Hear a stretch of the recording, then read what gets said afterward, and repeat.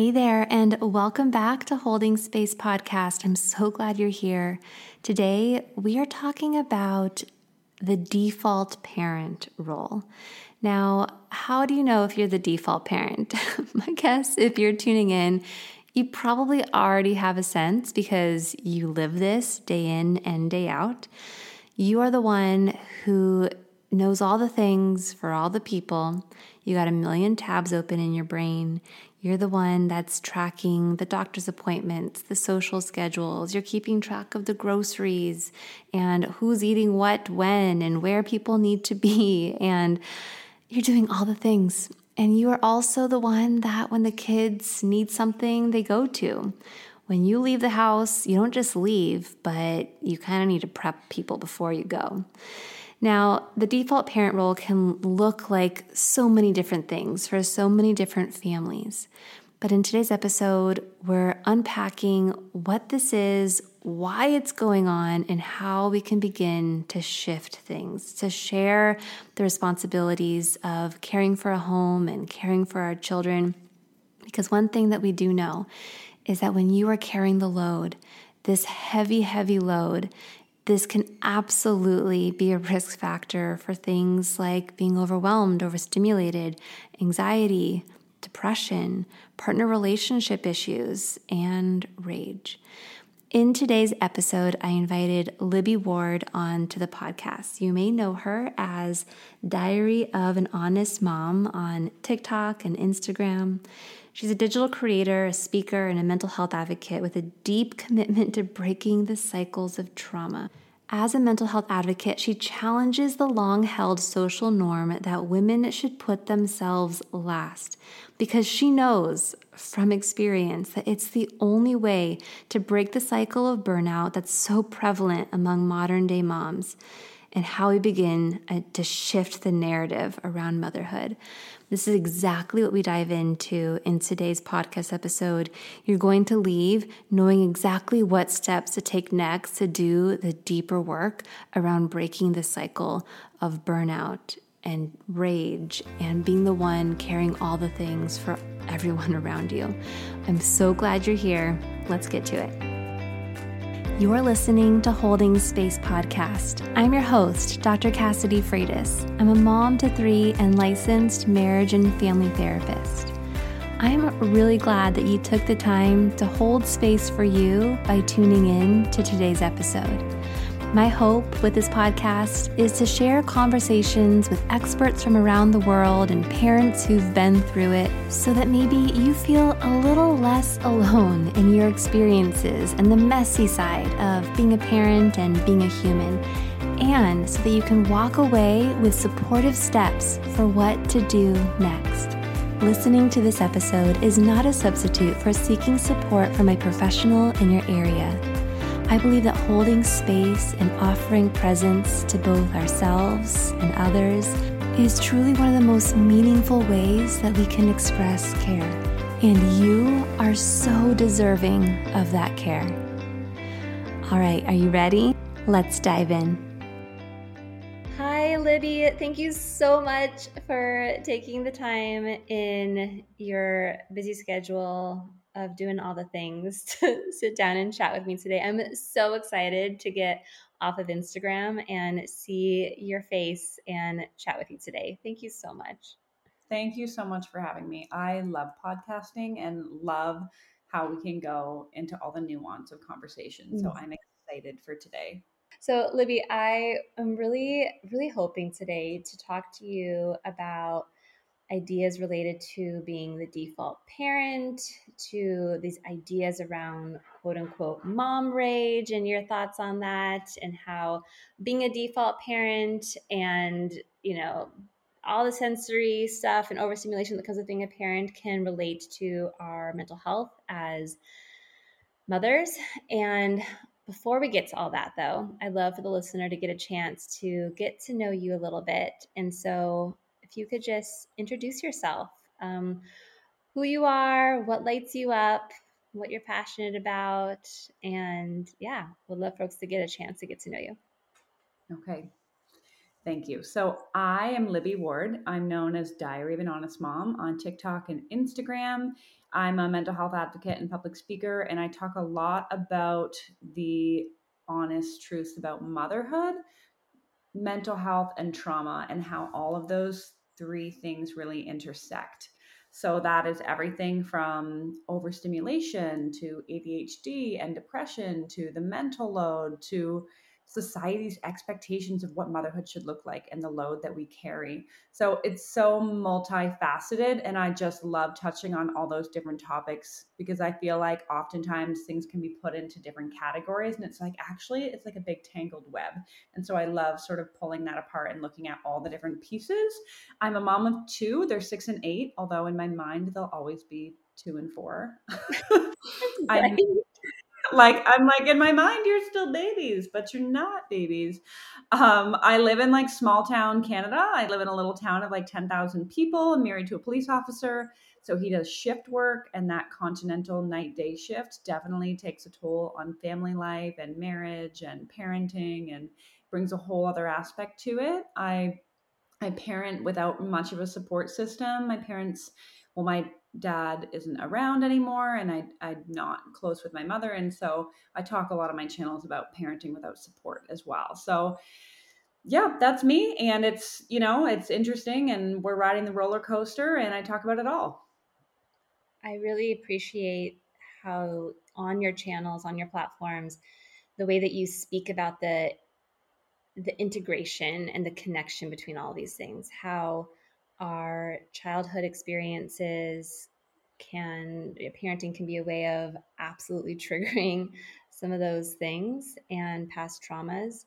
I mean, we can hold it at bay, right? Like I'm always so surprised by and amazed by a human's ability to like just keep things compartmentalized and held at bay for a while. And then one of the reasons I love working with parents is it's just like it just like rips us apart in so many ways. And then all our pieces are on the floor. And then there's this opportunity to begin to look at these different parts of ourselves and these pieces and process past experiences and, pull these pieces back together in a way that feels really intentional and aligned.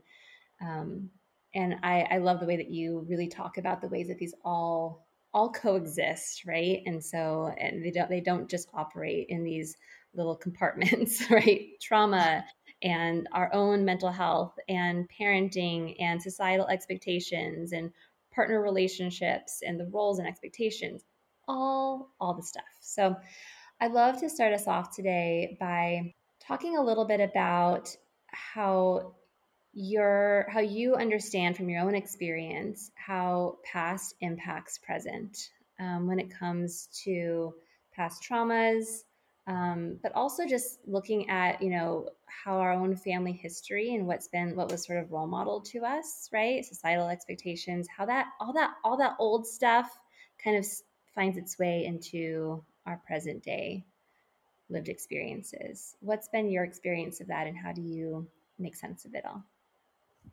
Yeah. So when I became an adult after growing up in a really, I would say, tumultuous home life, very volatile. We moved around a lot. There was a lot of chaos and feelings right at the surface, things like that.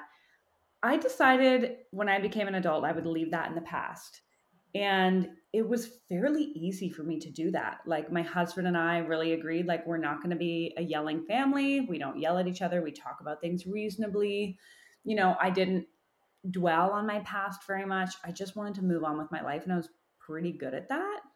And then it wasn't until I became a parent that all of that became undone. And like you said, it was like all the pieces were on the floor. And even though I didn't have intentions of parenting in a certain way or reacting in certain ways or doing certain things, it was like all of a sudden my like go-to responses and my like natural reaction to things were the things that I saw growing up. And I wasn't intentionally choosing to yell or intentionally choosing to get angry about loud noises, but those were my physiological reactions that I couldn't control. And that was really hard for me. It was like this cognitive dissonance of like knowing that I didn't want to parent and be someone who had rage, or I didn't want to yell at my children, or I didn't want to blame them for things that impacted my feelings, or like say off the cuff things that were said to me when I was young. I actually purposefully didn't want to, but that didn't mean that it was easy. And Mm. so it's been a real struggle. And I've had to do a lot of healing around figuring out how I want to parent my kids and not just deciding to do it, but figuring out like, but what does that actually look like when I want to yell? Yes, no, in the moment, right? And there can be such a shame cycle that happens around that because now also we have access to social media and lots of parenting stuff, and it's great because we have all these resources now, but because of all this access, it's like, okay, like I want to do these things and I have like resources and I know what I want to say and like that script of what I was going to do in that moment. And then in that moment, right, when your child triggers you, when you feel triggered, and it's like all of that, like that awareness is still there, but it's almost like you said, like it's out of body experience where you just find yourself reacting in a way that is totally not aligned. And then there can be that whisper of shame of like, what is wrong with you? Like that shame spiral of what's wrong with you, which can also then lead to, if something's wrong with me, I can't let anyone see that. And so actually Right. not asking for support or not letting anyone into that, which just furthers that shame because shame just loves isolation. It can really fester in that space. Yeah. It can be a really vicious cycle. And so yeah, I guess what has supported you in unhooking yourself from that cycle to actually get support? And I really think I really want to hear from you specifically because of not having the support that we might think of, right? When we use the word support, like family members around to come in and help us, right? So if that's not around us, or if those aren't the people that we can really rely on and turn to, how do we begin to unhook ourselves from that shame spiral that can be so isolating and actually requires like or the antidote tends to be like connection and support. Gosh, how do we do that? There's so many pieces to that, so many pieces that we could pull apart. For me, I had to really get to a point where I was aware of my situation, which sounds very hoity toity. But when we talk about comparison, often we talk about, well, what does that person have that I don't have, and things like that. But the reality is, if we don't look at our own situation and say, what supports do I have? What capacity I have? We can't then set expectations. So if Yeah. we work backwards, right? Let's say we take a scenario where I am just like losing it on my kids, where I was at a place where I was just like triggered so easily. I had to decide what I could get rid of in my life, what expectations I could say, you know what, this is a season of life where I cannot cook dinner every night because while I'm cooking dinner and I have two kids talking to me and a husband Mhm. coming in the door and phone Mhm. calls happening and whatever, the expectation is, you know what, we're eating frozen food until I have more capacity. You know, if I don't have a parent around the corner to come by, that means that I'm not going to pressure myself to make sure that I put my kids in extracurricular activities. There's all these different things that, people say lower your expectations, but those expectations should be different for everyone. So when I think about myself and the changes I've had to make, I've had to look at my specific situation and be aware of what supports I had, what finances I had, who was in my life, the types of kids I was parenting, the type of capacity I had, and then said, you know what values do I have the capacity to execute on and what ones don't I? Because something's got to give. Otherwise, I'm going to start losing it on people and then nobody wins. You're speaking my love language, Libby, here, like in so many ways. Okay. So what I'm hearing in that is taking a pause, right? Because that comparison stuff, like we're wired as humans to compare, and like there's no shortage of opportunities to compare, like for our generation with what we have access to now, and it's typically comparing like our expectations of ourselves to the highlighted curated reel of somebody else's life that we see, and oh my gosh, just like what a recipe for that shame to just take over.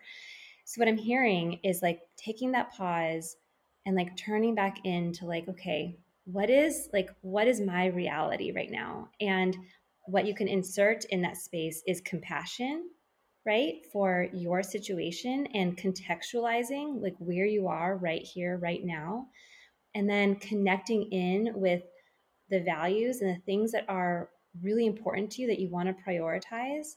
Yeah. And I think with that context, also we can bring in the piece, which I know you talk a lot about, of the societal expectation, right? Like I'm not just comparing myself to people I see on Instagram, but I'm like living and breathing the societal discourses of what it means to be a good mom, what it means to what a good mom does and what she prioritizes and how she shows up in her home and the and the kind of dinners that she's serving and how she talks to her kids, and that that those expectations are what's like slowly killing us, I think. And they're based on other people's values and not your own. You know, when Mm, I first became a mom, I was surrounded by people in very traditional conservative households where the mom was at home, either homeschooling or not homeschooling, but she was a stay-at-home mom and dad went out and, you know, earned money. And the women who I knew who were mothers, they loved being mothers and they loved being at home and they loved cooking organic from scratch and baby wearing and not really doing a whole lot for themselves. And they really didn't seem bothered by it. And so when I looked at them, I was like, oh, well, that's what being a good mom was. I didn't even take a second to be like, what do I want? What other options are there? What feels good for me? I was just like, oh my goodness, like I should be reading every label. Like I could be killing my baby if I don't like follow all these things to a T. And I was looking at them and what their lives look like on the outside and their value system and trying to execute on their value system. And it wasn't until I stepped back and I was like, wait a second, like I don't want to be a stay-at-home mom. Like I mm, like going out to work. Wait a mm, second, like I don't actually care about eating everything organic. Like I want to be healthy, but not to the standard they do. So why am I spending my energy and my capacity trying to do things that are valuable to them instead of asking myself? And this is where self worth comes in. When we yeah. value ourselves, that allows us to take the time and be like, what do I actually want? What does our family actually value? And let's just ignore what's valuable to them and also what support systems they had. When I look at, you know, these women, for example, that I was comparing myself to, they lived in these family units where both sets of grandparents were within 20 minutes and they had aunts and uncles and cousins and they all lived in this like sense of like community. And I was like, not only am I trying to execute on their values, but like they have a different capacity because they have a different support network. So I literally can't do what they're doing. And all I'm doing is entering into a shame cycle by trying to do things that, number one, I don't even really want to do. And number two, I feel like I'm failing at. But why? Mm. And the stress and the impact that that stress has on our bodies. I mean, we could have a whole lengthy conversation around that, but I'll just say for the listener, I'm reading the book Burnout right now by Emily and Amelia Nagoski. Have you read it? So it's so good. Okay.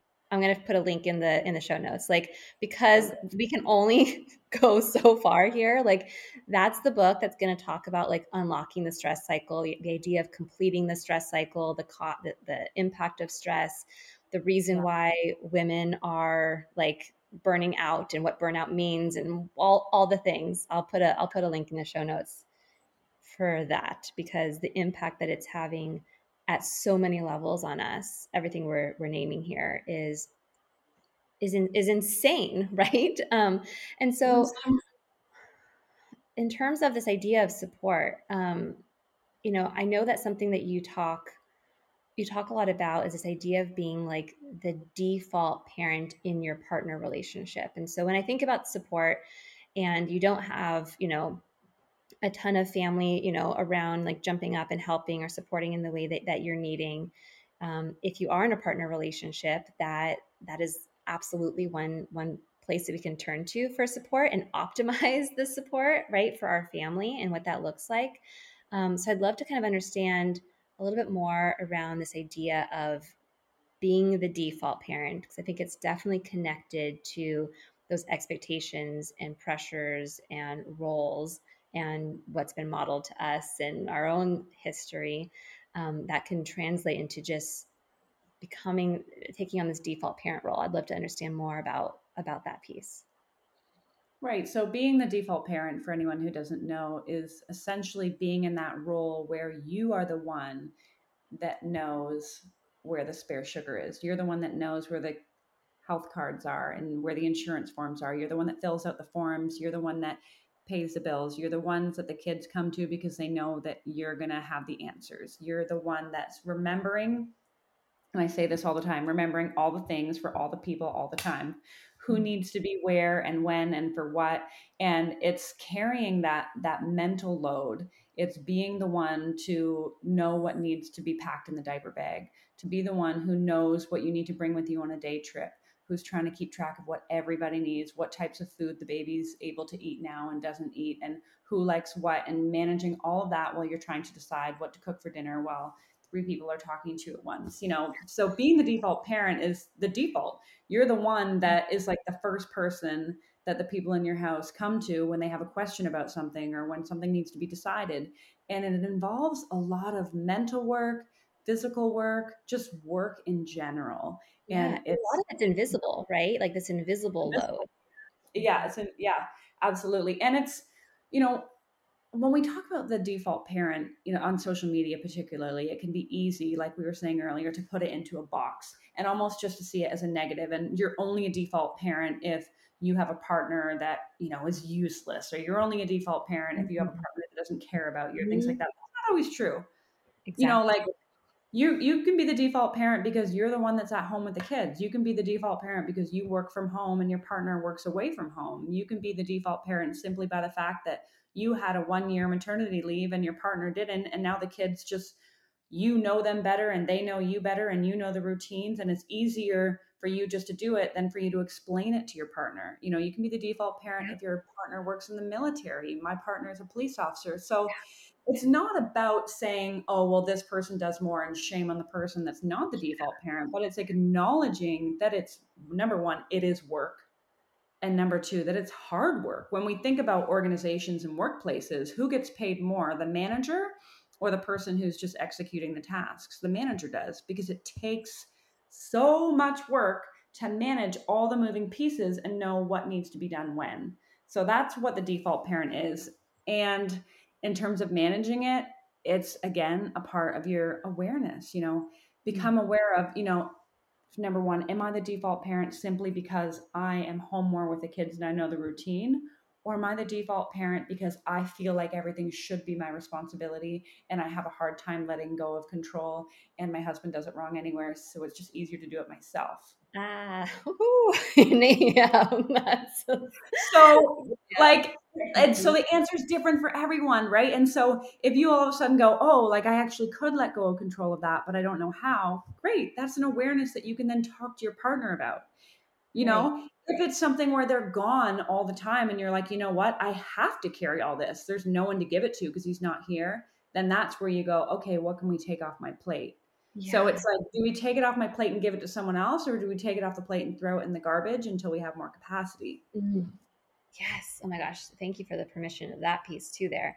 And I think a piece here too is like if you are the default parent because you are the one who spends the most time with the children and that's the necessity, then when partner does re-engage in the family system, right? Like on the weekends or when they're back home, how do the two of you navigate that, right? When now they are present, right? So what are some ways in which we can make those transitions and share the load? I love the idea of this metaphor of like all the balls you have in the air, right? So like there's the balls that you can drop, right? Like it's plastic, it'll bounce back, right? Like maybe, you know, Right. maybe cooking organic meals is something that like you're like I would like to do that right now. That is not the priority. We do not have the capacity for it, and there are other things that when I really look at my values, what I want to prioritize in this season of my life, I'm going to make are more Right. important. That's a plastic ball that I could drop. There are some balls that are glass that we don't want to drop the ball on. But if we've got Right. a ton of glass balls in the air, right, and at some point something's going to drop, or they are dropping, or we are, just feeling the, the heaviness of that. Who can I pass these glass balls to, right? And there are going to be times when I am carrying a lot, and then there's times when that I have support that comes in, and navigating how do I pass this ball to this person where I can really give it to them, right? And not necessarily control everything about it. Because sometimes my anxiety jumps in the driver's seat and wants to lead to that. But also, right, like how can we do this together where they feel, like they have some empowerment and agency in this too, but they're not just, not supporting us because, it's maybe not their idea of what their role should be. There's a lot to unpack in that. There's so much to unpack, but it's also, if they've seen you juggling all these balls and they're not used to juggling any of them, it would also be daunting for them to be like, I'm just going to join you underneath this, like all these balls in the air. And if you just envision them just grabbing one and messing up all the ones that are moving, it can screw everything else up. And so it becomes scary, I think, sometimes for partners to be like, where do I step in? What do I do? And then it creates this thing of like, well, I'll only do what you tell me to do, which then is frustrating because you're like, just do it. Like, I don't want to have to say what to do. Right. And it's I don't so want the load of having to do that too, it's, right? Like, and it's work having to keep track of it. So there's a book that I recommend to everybody when I talk about these things, and you're probably going to know what I'm going to say. I think I do, but go. Yeah. So it's called Fair Play, and it's by Fair Ian play, Brodsky. fair play. Yes, yes, yes. Oh, it's so good because she really just pulls apart what is the mental load and what is, the conception of a task versus the execution of a task, and what are our different roles. And she talks about like different dynamics of, stay at home parents or two working parents and all these different things. And she gives a real practical and respectful. And I think that's important because I think a lot of men can feel attacked when we bring up sharing the Mhm. load more equally. And she does a really good job of respectfully saying, this is everything it takes to keep a household running. It is a lot. It's a lot of work. It's valuable work. Time is not a renewable resource. This is important. And how can you can buy literal cards that have the tasks on them and divide them in a way that Mm. is more fair. And it's not about taking the stack of cards and splitting it in half and say you have half and you have half, even though you have completely different roles outside the house. It's about saying, how can we share these different tasks that involve running the house in a way that allows us both to have time to ourselves, both to have leisure time. And the really cool thing I like about her concept is like, let's take grocery shopping, for example. The person who holds the card for grocery shopping doesn't just go to the grocery store. They are in charge of knowing what's in the fridge, knowing what's in the cupboards, knowing what's going to be needed to cook this week, knowing what snacks everybody likes, knowing who's allergic to what, making the list, going to the store, all those things. So if you hold that card, you're in charge of all of those tasks. And that means if you're not in charge of that card, you literally never have to think about it. And as women, for the most part, like, wouldn't that, like, the thought of like never having to think about it seems like a dream. And Oh, that's because it's so much work. So it I is. think in terms of, this is a long answer to your question, in terms of like how do they re-engage, it's like you can have discussions around like, what balls can you take away? And can you take those? I don't know why I'm laughing because I'm saying what balls can you take away, but the balls in the air, like which ones can you take? And it's like you are in charge of it from the moment it's thrown in the air to the moment it lands back in your hand. You're not just in charge of catching it. You're not just in charge of like the one part of it. You're in charge of all of it so that the person who's not in charge of it doesn't have to think about it. So decide what balls you want to keep in the air and then decide of those, which ones can other people take so that you don't have to remind them, you don't have to make a list, you don't have to say this is your job. They know it's their job. Just like when he goes to work, let's say you have a husband, you don't have to say, remember you have to go to work today, remember to do all this, because it's their responsibility. They're in charge of remembering, and it's the same with those household tasks.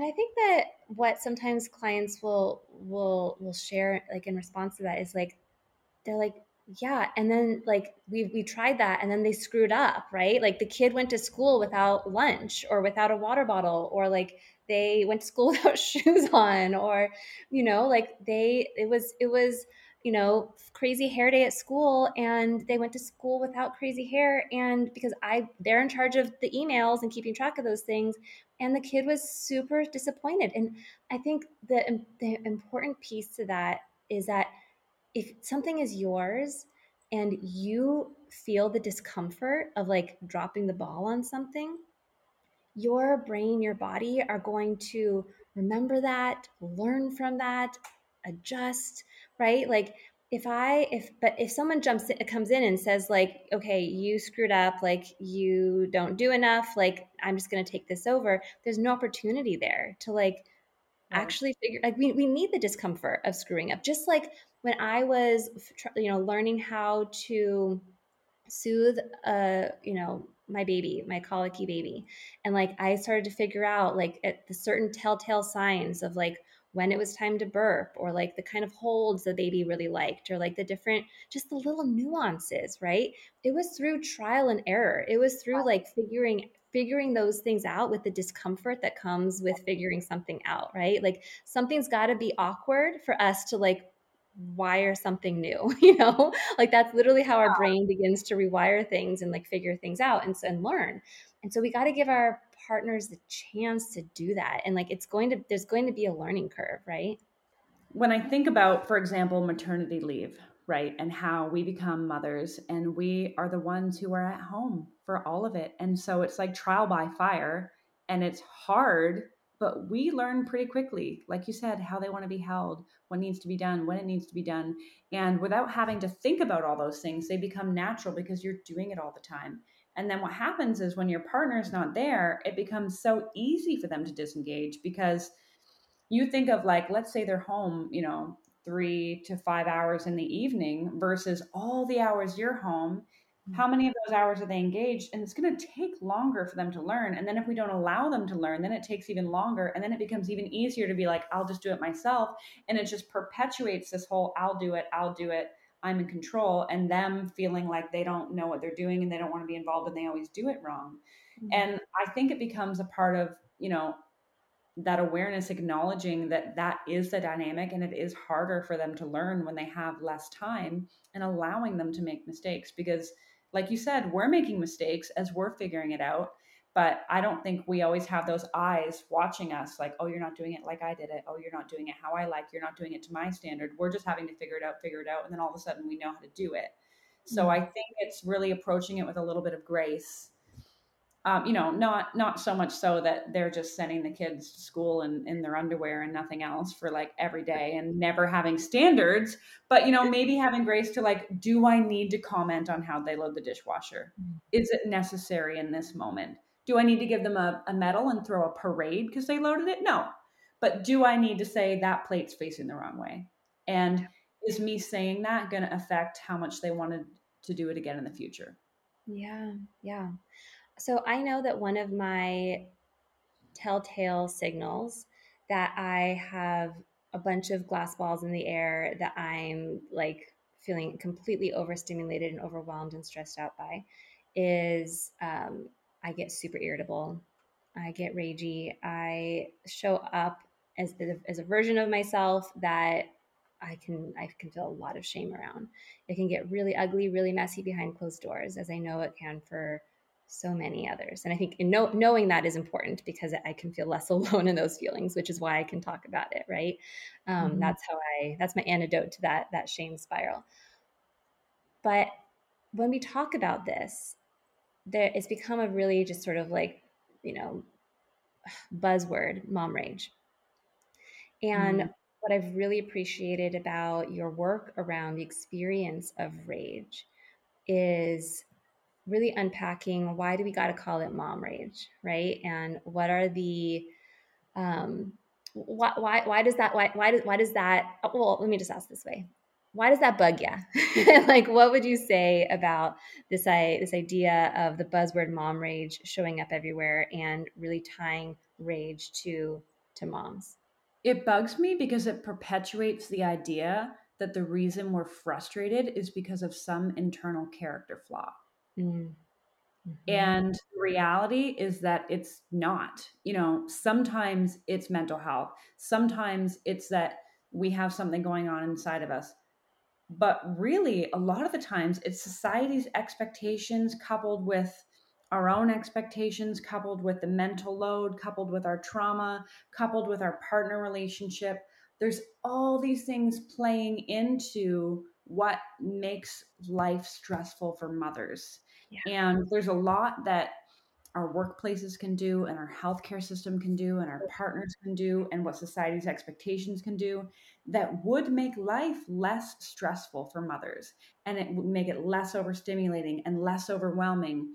But instead, all of those things stay status quo, and we say, if you're snapping at your kids, if you're resentful towards your partner, if you're angry, if you're frustrated, well, you must have mom rage. Like, you know what? Mm-hmm. Maybe I am angry, but maybe there's valid reason. And the only way things are going to change is if I open my mouth and talk about it, because that's the only way things do change. 100%. 100%. I love anger. The reason I love anger is that is an emotion we are all wired for.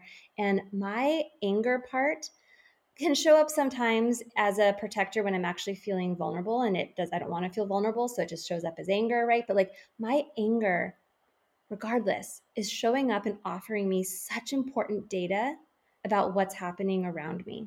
And Yeah. if I can pause and look at my rage or my anger as a data messenger of like, I'm carrying too much. I'm not getting enough support. I have needs that are going unmet.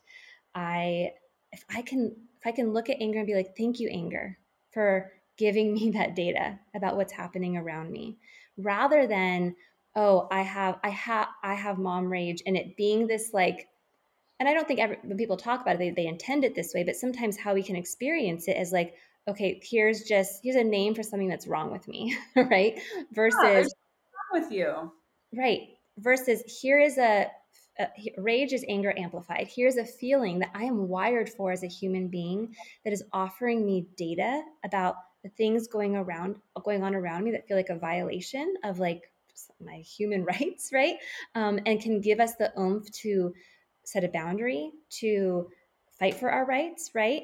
I mean, I think that we want to stay in the driver's seat and have our values be our guide for how we do that. But anger is coming along in the back seat, and I want it to because it's giving me data about the things happening around me that feel unjust, right? Or that I want to protect myself from. Right, right. And the whole term mom rage, I feel like, is society's expectations that mom has another thing to fix. She not only has to carry the load of everything else she's carrying that's making her angry in the first place. But on top of that, she now has to fix herself. She has to read another self-help book. She has to do more self-care. She has to write another list for someone else to take. She's got to do deep breathing work, which has a lot of value. But like it's like almost like this whole idea of like if you have mom rage, then you have work to do to fix your anger problems. And it's like, maybe if I have mom rage, I need to look at why I have mom rage, like you said. And I need to look at that data and decide what to do with it. And maybe it's speaking out about it. Yeah, because maybe these systems around us need to Right. market explicit. Oh, like, I just won't say it, but you know what I was about to say. I was about to mark this episode explicit, but whatever. Maybe there's little ones listening. Okay, so and another piece here is like we don't go around talking about dad rage. Like why? Like I love the book Burnout because they talk about the distinction between like two different types of humans: the human beings and the human helpers, and based on societal expectations and gender discourse, you can imagine who ends up being socialized to be the human helpers and who looks in the mirror and sees a human being, right? Where like, you don't need the distinction that this is dad rage. So I think that it's a big signal to me that there is data about what's going on around me that I like to be able to pause and then breathe, right? Because breath can help me create that pause and turn down the dial of that stress response for me. And then put anger back in the back seat. I know it's coming along for the ride, and turn to my values as we're talking about here. What I so appreciate about our conversation today, Libby, is I feel like we're talking about all the pieces that I talk about a lot in this podcast, maybe in like separate episodes, but how they are connected to each other. And then offering like this guide for like how to do the deeper work, like go get burnout and go get fair play. And, if you need, individual support therapy, couple support therapy. And this is how we're going to break these cycles and protect our children, our daughters and our sons from, having to take this on. I saw a TikTok recently and it made me cry. It was someone saying how, Gen Z likes to make fun of millennials a lot on TikTok. And then this person was saying, but what I want to say is thank you. Thank you for being the one to stand up and say, no, I'm going to break this cycle of trauma, and I'm going to stand as a protective barrier between my children and what was passed down to me, so that then they can go out into the world and do all the beautiful things that they're going to do, because we gave them the space to breathe and to do that by all the work that we're doing. And it just like, the like visual of that, and the way that she worded it was really beautiful. So I think I'm going to share a link to that too, as well as links for people to find you on TikTok and Instagram. Libby, thank you so much for everything that you shared with us today, the pieces of yourself, and really taking the step to really embrace the complexities of all of these things and not being afraid to do that. Or maybe you come with fear, but you show up anyway. And I'm so grateful for you for taking the time and for our conversation today. Thanks so much. And can I just give a plug for one more thing? If you're looking for a resource, I just came up with a like a guided journal. It's a printable morning and nighttime like guided journal exercise to help you with that awareness piece. I have a lot of people say like, you talk about awareness, but what does that mean? Like, how do I do that? And so I came up with a morning and night one to help people go through this. I called it the Good Mom Project. So it's to help you look at your day and, number one, realize that you are a good mom, and to really fight those like shame cycle words that we say to ourselves, and really help us to frame our days and how we can set realistic expectations. So that's a free resource that I have on my website if anyone is interested. But thank you so much for having me. This has been a really great conversation. I love that. I love how you take these really big ideas and the complexities of them and you bring it down to also like really tangible steps. I really, really appreciate that, because as a busy mom myself with a lot of glass balls, like it's like, okay, I want to do this work, but like, where's it going to fit in? And I got to also get really logistical and tangible. So I love the idea of this journal in the morning and afternoon. Beautiful. I'll link to that as well. Libby, thank you so much for coming on. Give Libby a follow. You will not regret it. Thank you, listener, for spending this time with us. If this episode resonated with you, the best way to support the podcast is to subscribe, leave a review, give a shout out to this episode with Libby. Thank you so much, Libby. I'll see you on social media. See you on the gram. On the gram. Bye. I hope you enjoyed that episode. If you did, you might want to hit that subscribe button to be the first to know when future episodes air. And go and explore some of those past episodes. Maybe there's a topic in there that you've really been wanting to learn more about. You can learn more about my private practice as well as my parenting courses and workshops at the link in the show notes. You held space for yourself today. You carved out the time and you tuned in to this episode. I hope you take a moment to honor how meaningful that is. Yes, to me for sure, but also for you. Thank you for tuning in, and I'll catch you next time.